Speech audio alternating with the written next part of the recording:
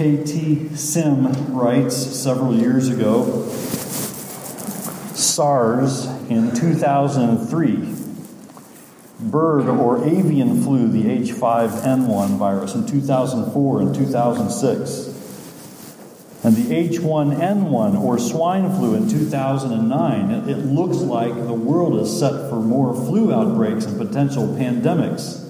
In 2006, surveys were conducted to determine if healthcare workers would abandon their workplace during the flu pandemic.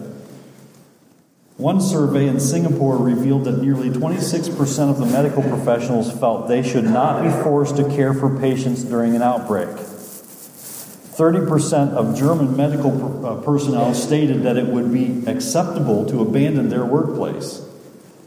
In a U.S. survey, an alarming 50% of healthcare workers said they might bolt from the workplace during a pandemic. Sim goes on to write, while every job has its occupational hazards, no employee wants to die in the course of his or her work. A soldier strives to stay alive in order to carry out his duties.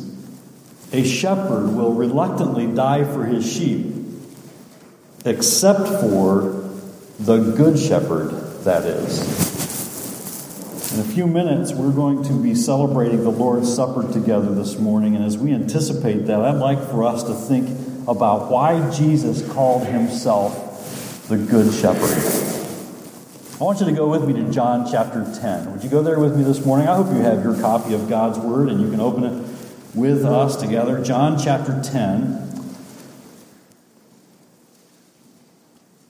It's often at a time of communion together when we might think of Jesus' sacrifice of himself for sinners, when he was crucified, when he was shedding his blood for our sins. We might think of Jesus as the Lamb of God, that Old Testament picture of the Lamb being sacrificed, the Lamb of God, as John the Baptist called Jesus in John 1:29, behold, the Lamb of God, who takes away the sin of the world.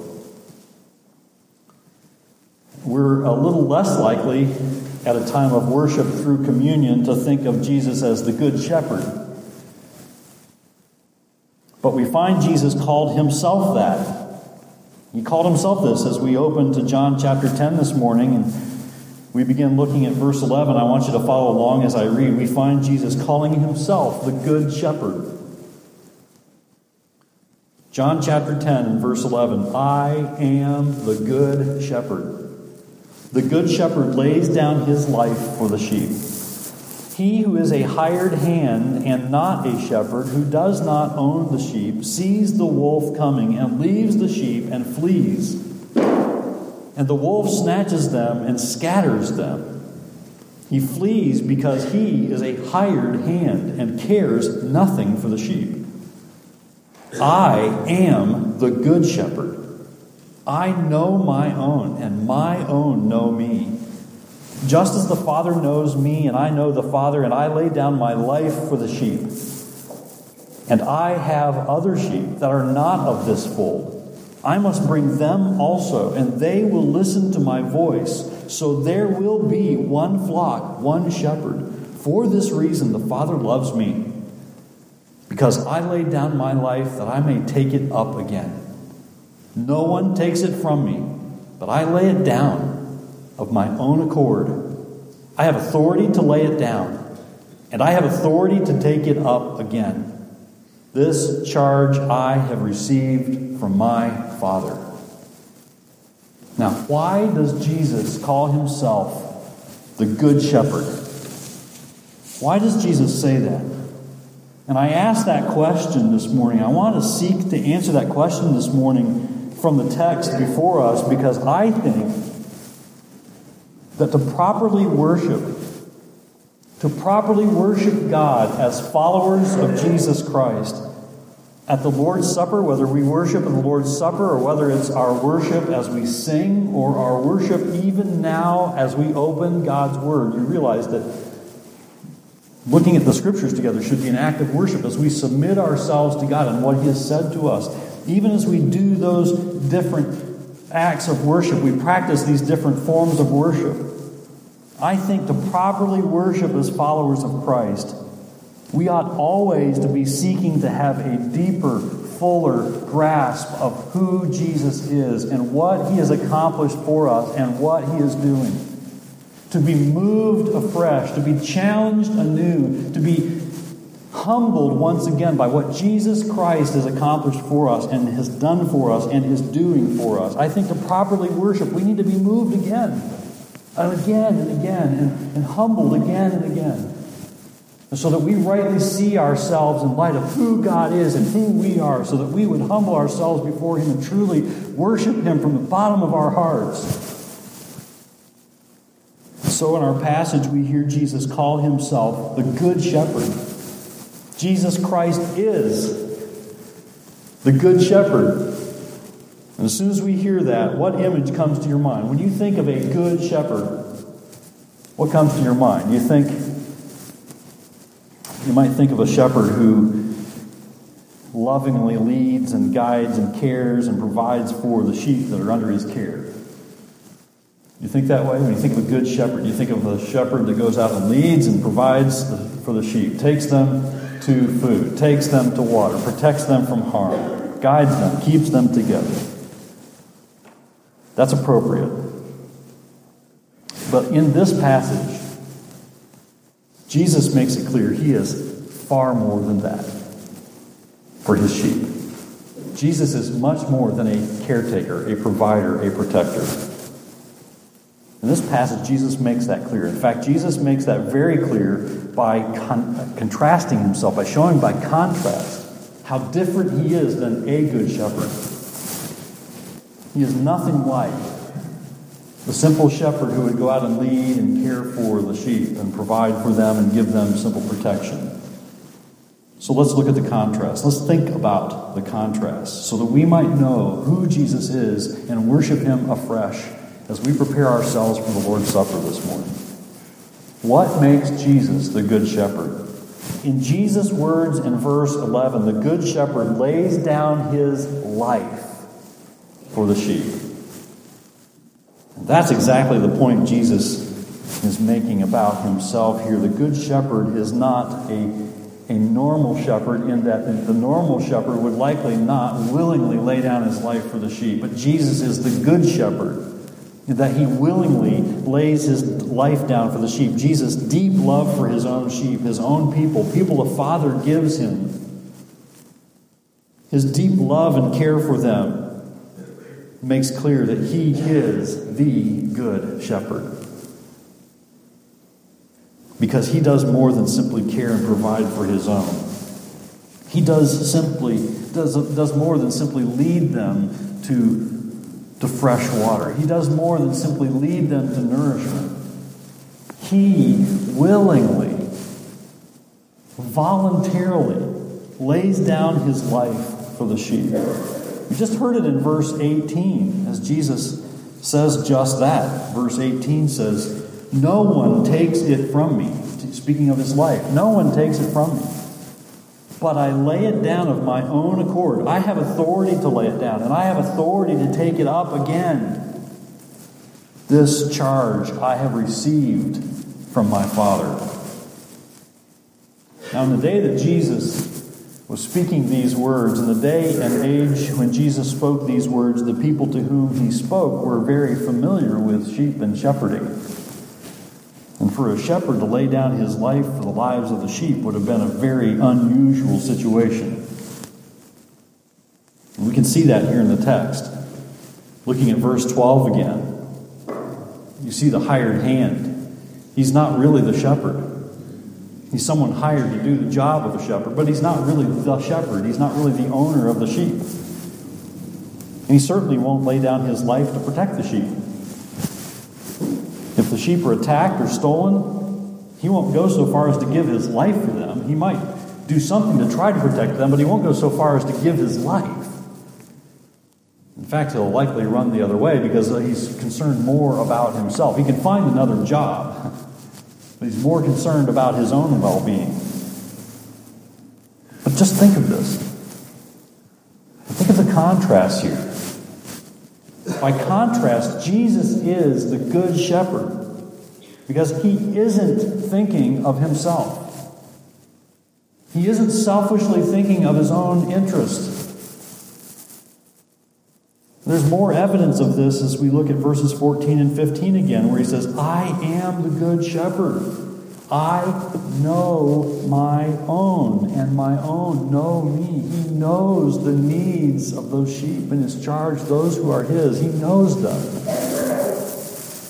Verse 15, just as the Father knows me, and I know the Father, and I lay down my life for the sheep.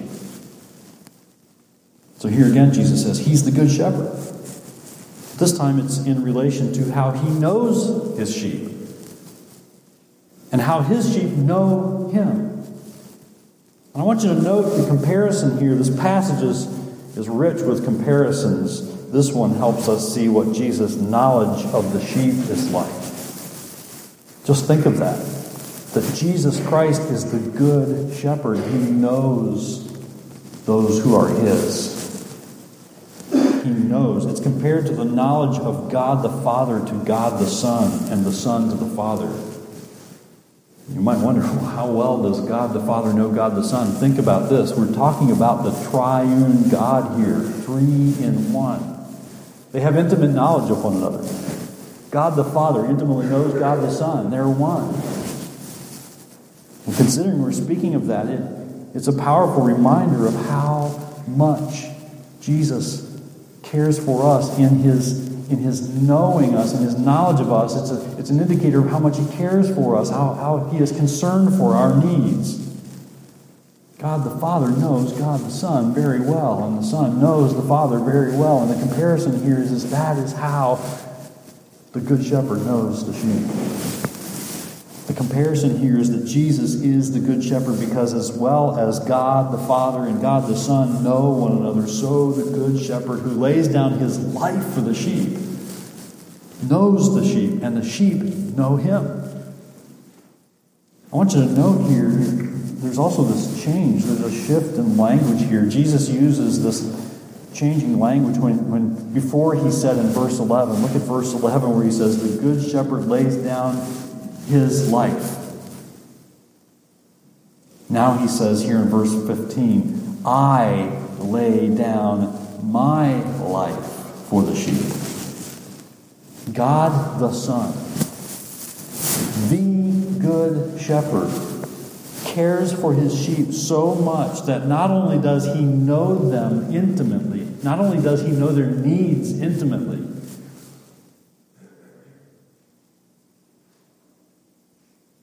he cares about them so much, and he cares about their needs so deeply, that he willingly lays down his life for his sheep.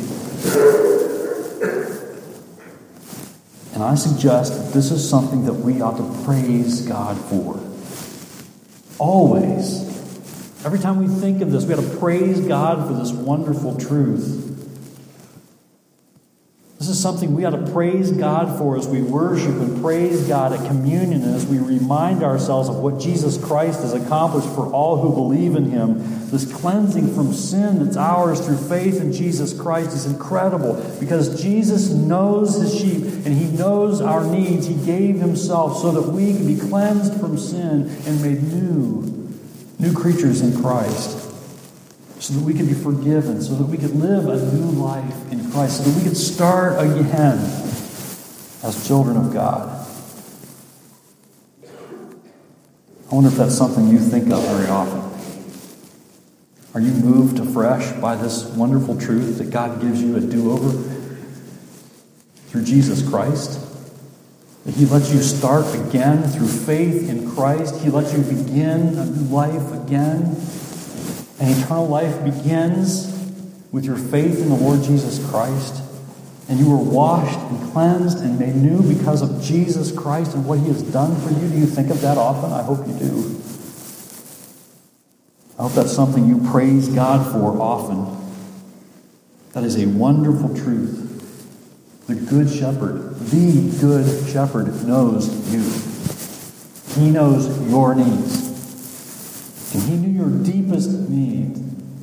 So much so he came,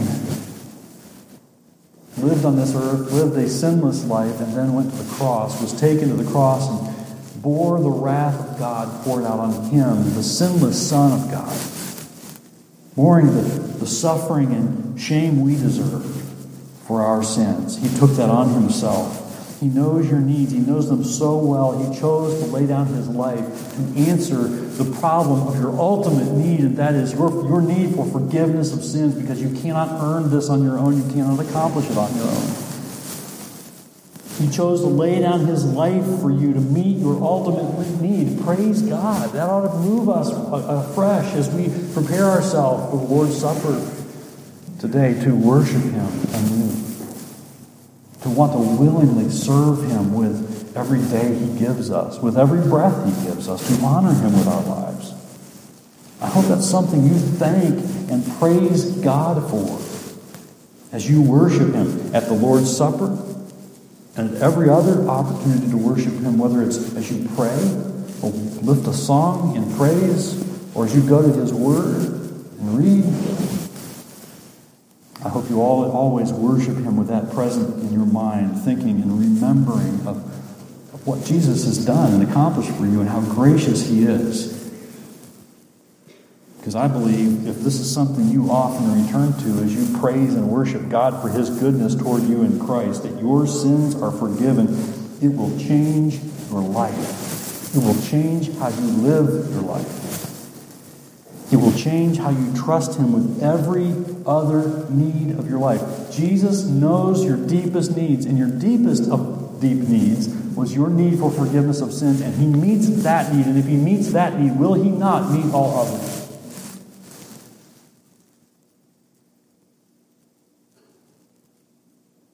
Now I want you to note that the fact is here, that Jesus is the Good Shepherd also means, as seen in verse 16, that Jesus gathers his own. The Good Shepherd gathers the sheep. Note verse 16, and I have other sheep that are not of this fold. Now, who are the other sheep that are not of this fold?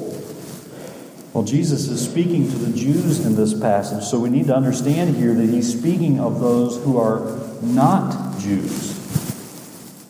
And he means there will be believers among the Gentiles. And that should be a reminder to us that the Good Shepherd gathers his own. Jesus Christ, the Good Shepherd, will gather his own sheep. God has chosen to save people from every nation, from every race and people. And they don't know him yet, but he knows them. He knows those who are his own. He knows those whom the Father has given him. Look at what Jesus says in the rest of verse 16. I must bring them also. I must bring them also. Not one who has been given to Jesus by God the Father will be missed. I must bring them also, and they will listen to my voice. So there will be one flock, one shepherd. Jesus knows those whom the Father has given him. Praise God. And when by the power of the Holy Spirit he calls them by name, they will hear his voice and they will recognize him as Savior. They will recognize him for who he is, and they will believe. And they will be forgiven their sins.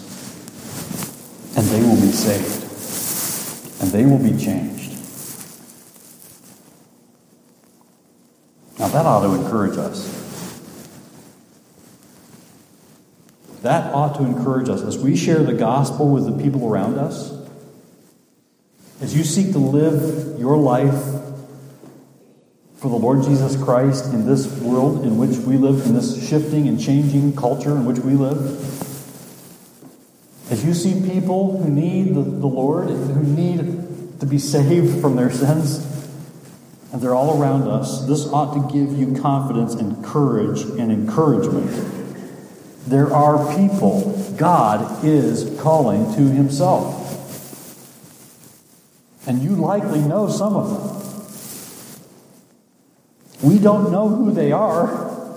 That is not necessarily for us to know. But we are to go and we are to tell the good news, as Peter says in 1 Peter 3:15. But in your hearts, honor Christ the Lord as holy. Always being prepared to make a defense to anyone who asks you for a reason for the hope that is in you, yet do it with gentleness and respect. Jesus knows those who are His. We cannot and we should not even try to bully anyone into the kingdom. But we had better share the gospel with people we know, people we're getting to know, people we're working with, people in our families. As parents, we have a responsibility before God, parents, to train up our children in the truths of Scriptures. To take the truths that God's Word proclaims is to remind them of our children of those truths. To instruct them in those truths. We may have grandchildren, we may have nieces and nephews, or even unbelieving parents. You have coworkers, you have neighbors. And God has put you in their life to be a witness. To not only demonstrate the love of Christ by the way that you live, but also to show you, give you opportunities to speak the truth of the gospel into their lives. And to do so with gentleness and respect. As we hear in 1 Peter 3. You see, Jesus knows those who are His own, whom the Father has given Him. He knows them. Praise God for that. It wasn't like God said to Jesus, I'm going to give you some sheep, but you're just going to have to go figure out who they are. No, Jesus knows those who are His, and He will call them to Himself, and they will know Him when He calls them. They will know Him as He gathers His own. There will be those who trust in Christ as Lord and Savior because they have been given to Christ by the Father. And this is incredible to me. This ought to encourage you. And this ought to be a challenge to you as well. It should be a challenge to us as a church. We are strategically located in an incredible place, in an incredible time. I praise God for this. This ought to challenge you. And it kind of baffles me sometimes because I think about who we are sometimes and how foolish we are sometimes and how selfish we are sometimes. But God chooses to use His people to reach those whom the Father has given Him. God has chosen to use His children to be messengers, to be ambassadors for Christ. I praise God for where He's put us as a church. What an incredible mission field we have. Do you see that? Do you understand the opportunities that God has given us as a church to be a witness to people in this community? Some of them come through our doors on Sunday. Some of them are driven to us in vans on Wednesday night. Some of them are brought in parents' cars on Wednesday night or on Sunday morning. But not all of them come that way. You come here. And then we leave this place on a Sunday afternoon. And He sends you out as missionaries into this community. Praise God. That is incredible to me that God chooses to use us frail and feeble and fearful people. And sometimes we see people who need Christ and we just fail to tell them because we're afraid. We think that they might resist. You serve a mighty and awesome God. If you're God's child, you've been saved by the Good Shepherd who is calling His sheep to Himself, and He has chosen to use you as a messenger. I'm not discounting, and I am not forgetting about the work of the Word. Faith comes by hearing, and hearing by the Word of Jesus. And And so we're to speak the truth of the gospel. We're to give the truth of the gospel, to share the scriptures. There's nothing more powerful than God's word. Don't think that you even need to create a story of your own. It's a powerful thing to share your testimony, but that's not absolutely necessary. You know what unbelievers need? God's word. Share the scriptures. Because God uses his word as his people share the word. And guess what? His Spirit is also at work, drawing sinners to himself, opening the eyes of unbelievers to hear the truth of the scriptures and believe in Jesus Christ, the Good Shepherd. Jesus said, when he described the shepherd with the sheep back in verses 3 and 4, those who are his sheep will hear his voice, and they will come. The sheep hear his voice, and he calls his own sheep by name and leads them out. When he has brought out all his own, he goes before them, and the sheep follow him, for they know his voice. Think of that. The good shepherd goes out and leads. He doesn't drive the sheep. Here in America, we drive sheep. Get on a horse, chase the sheep around. That's not Jesus. Jesus gets on foot and leads out front. That's how a real shepherd takes care of sheep. And because of this wonderful truth, we should rejoice and choose to center our lives on Christ and on what he has accomplished for us. And we should worship God at every celebration of the Lord's Supper. We should worship God every time we have a choice, an opportunity to open our mouths and sing. And I love to hear you sing loud. But next time, I want to hear you sing louder. Because you're worshiping an infinite, mighty, and holy, and awesome God who deserves to hear you. You're out of tune singing. Some of you are out of tune. But God doesn't care. He wants to hear you sing. Because he wants your life to be a living sacrifice. You see, the Lord Jesus Christ, in fact, calls sinners to repent of their sin, to turn to faith in Jesus Christ, and then be willing to die. It's an incredible message. Not sure everybody's going to like that message. But that's what Jesus calls us to do, to die to self. To forget about self. To be so concerned with those around us that we rejoice at who God is and we tell them about who Jesus is. We share the love of Christ and we go. We take the gospel. We don't just wait for people to come to our church. We leave this place and we tell people. And we live Christ in front of them. And we open up doors of opportunity as God is faithful to bring people to us. This is a wonderful truth. As we come to celebrate the Lord's Supper, as we open the Scriptures and worship God in that way, as we open our mouths and worship God in that way, as we open our wallets and we give to God in that way, that is worship. And each and every time we worship, we've got to be thankful because God has blessed us through the Lord Jesus Christ, his sinless Son, the sacrifice for our sins, the Good Shepherd. He is using people. That is incredible. Again, I'm overwhelmed by that. He chooses to use frail people, his sheep, to be messengers of truth and light, to be messengers of good news, telling the good news. And he uses his word as we take it and use it into the hearts of people as he works by the power of his Spirit to open their eyes to see, to hear, to believe in Jesus Christ. Now note also that Jesus is the Good Shepherd because he is a godly example of humble submission to God. We need to hear this. It's a good thing to rejoice in who God is and worship him for who he is. It's important that we see his godly example of humble submission.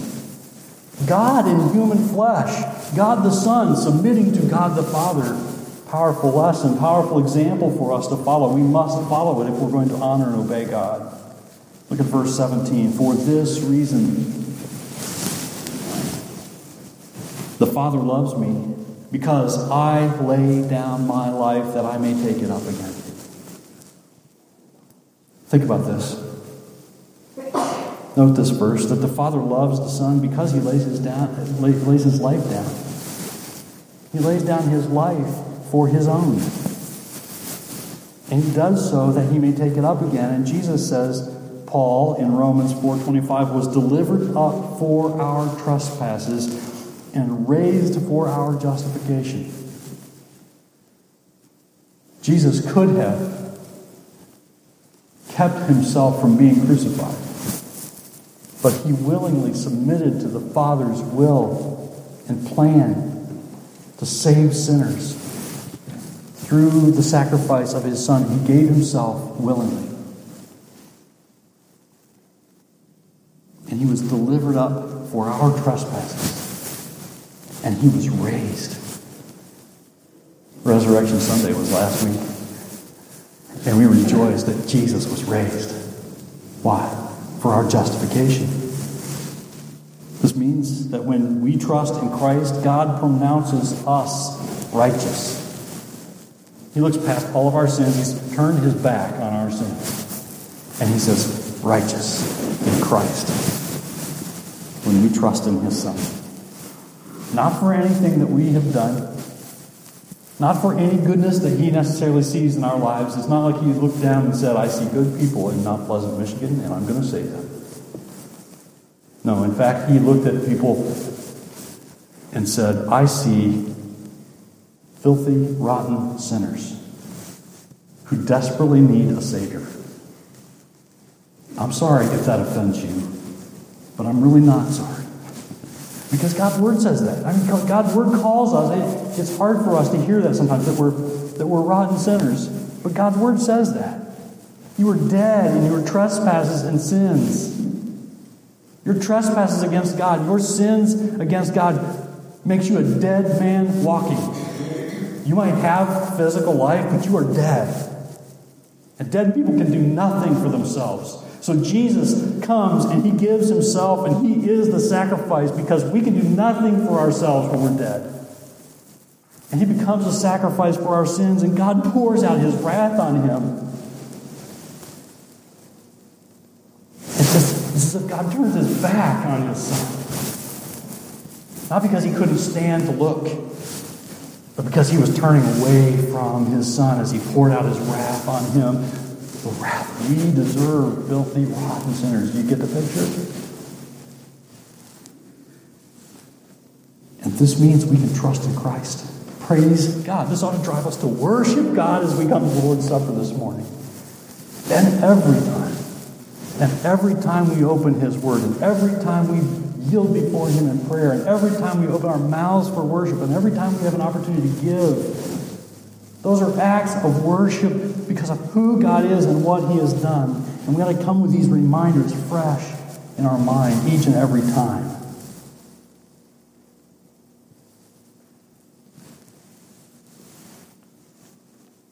We trust in Christ and God pronounces us righteous.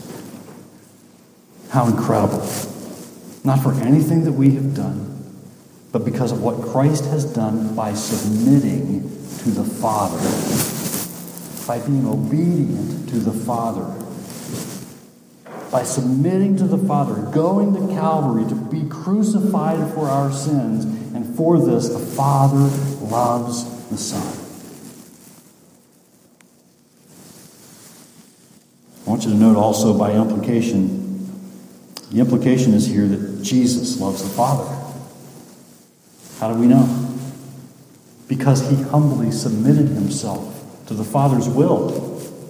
Philippians 2:8 says, and being found in human form, he humbled himself by becoming obedient to the point of death, even death on a cross. That is a clear example in Christ that love to God, love directed to God means obedience to God. I want you to think about that for a moment. Love to God means obedience to God. Because Jesus obediently laid down his life. He obediently obeyed the Father's will for those the Father has chosen and given him. He shows us how we ought to obey the Father. That is how we know we love God. when we submit to Him. We will know that we love God when we submit our lives to His authority over us, to His instruction in His Word.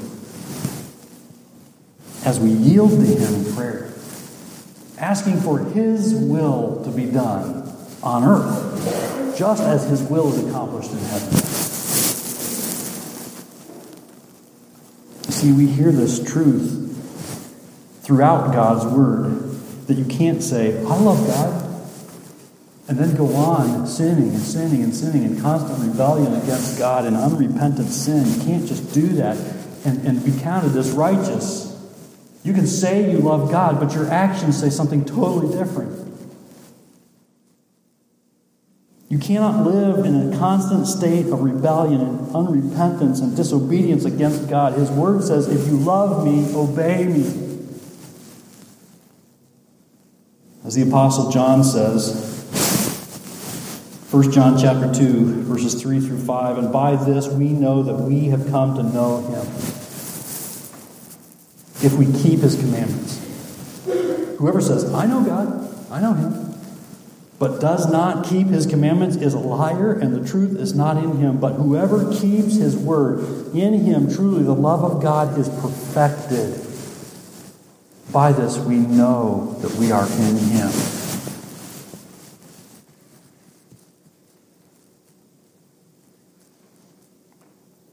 So if you love God, it should be seen in your obedience to God. And Jesus shows us just that by His example. He shows us that love to God shows itself in obedience to God. Jesus' love for the Father is seen clearly by His obedience to the Father. And I wonder how many of us have family members, have spouses, have children, have grandchildren, have neighbors, have coworkers who can say of us, I know they love God because they obey Him. I can see their obedience.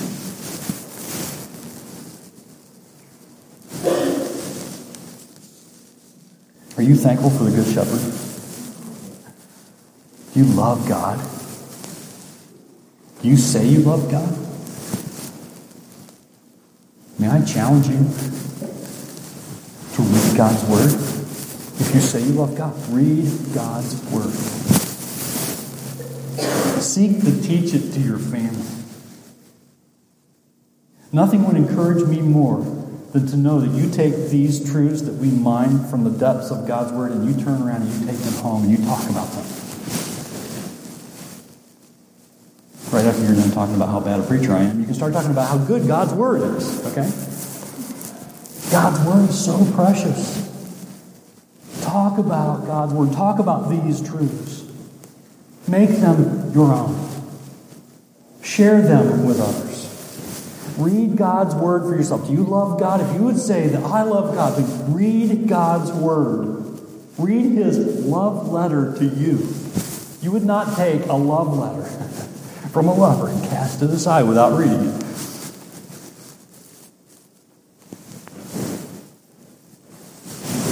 I still have letters my wife wrote me when I was away in the Marine Corps. For 2 years, I was a long way away. And I still have those letters. I haven't read them in a while. Because I'm with her all the time. I know she loves me. You have God's love letter to you in His Word. You love God? If you would say yes to that, I challenge you, read it. Read God's Word. Make it your own. Let it take hold of your heart. Let it change you. Start sharing those truths with people you know. Start with the people inside your home. Begin with your neighbors. Begin with your coworkers. I realize we need to be judicious in our workplace. I'm not suggesting you go and become a Bible thumper, preacher in your workplace, so to speak, but God will give you opportunities. Ask Him to show you, graciously show you opportunities where you can share the truths that you're learning from His Word. I guarantee you, God will be faithful to give you opportunities. whether it be with your neighbors, your family, your co-workers. Read the Word. Teach it to others. Take these truths home with you today. Talk about them. You have a good shepherd. You have the good shepherd if your faith is in the Lord Jesus Christ. And God will enable you in this sometimes difficult task of obedience. God doesn't call us to perfection, but He calls us to seek to be obedient and to do serious battle with the sin in our lives. Take obedience to God seriously. If your faith is in Christ, you have the good shepherd who laid down his life for you, who knows your needs intimately, and he will use you. As you are faithful to him, he will use you as a witness as he calls unbelievers to repentance. How incredible it is that we can gather now at the Lord's Supper to worship God and thank him. That we can come together for this time of communion, the Lord's Supper, and thank God for the Good Shepherd.